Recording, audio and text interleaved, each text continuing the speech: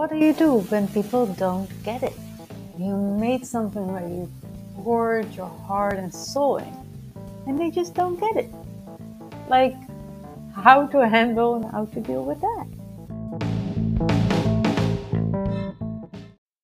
Hi guys, this is Momo's Tamara speaking, and today, in between all the hassles of life, the paperwork, um, and all the visa things that I need to file between my very European life and my Eastern life, between the Netherlands and Pakistan, and all of that, I suddenly remembered how I used to get, and sometimes still get, messages from very loving humans who are asking me about my art, saying things like, I really love your art, and I love your paintings, but I really don't understand a thing out of it. I am not into art. I don't know how to look at art.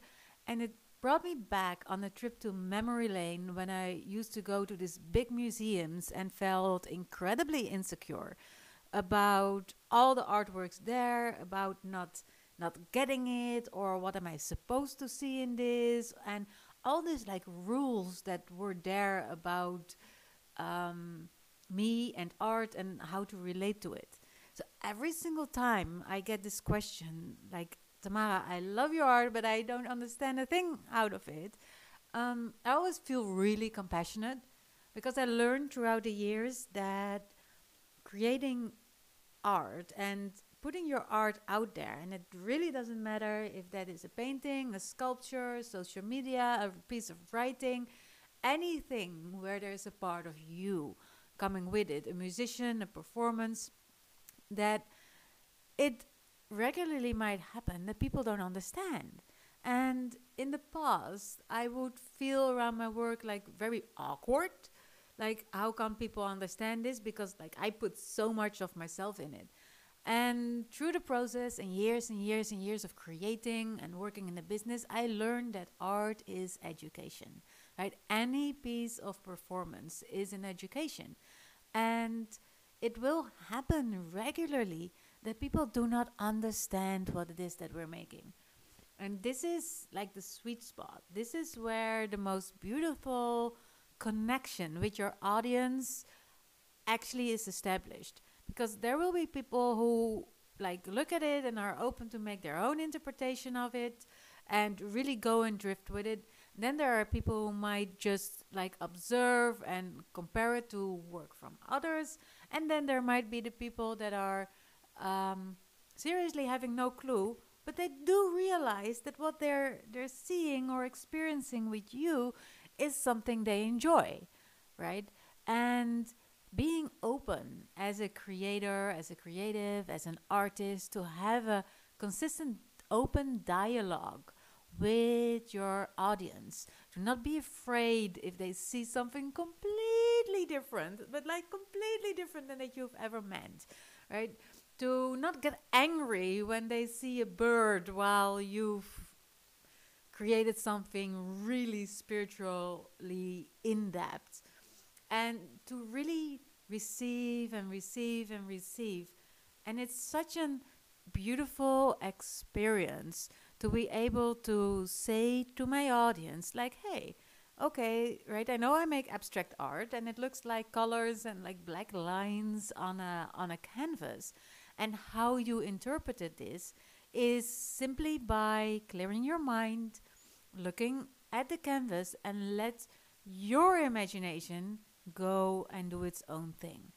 And this is where our connection with our audience is established, and where we learn as artists to slowly, slowly let go of what it is that we're creating.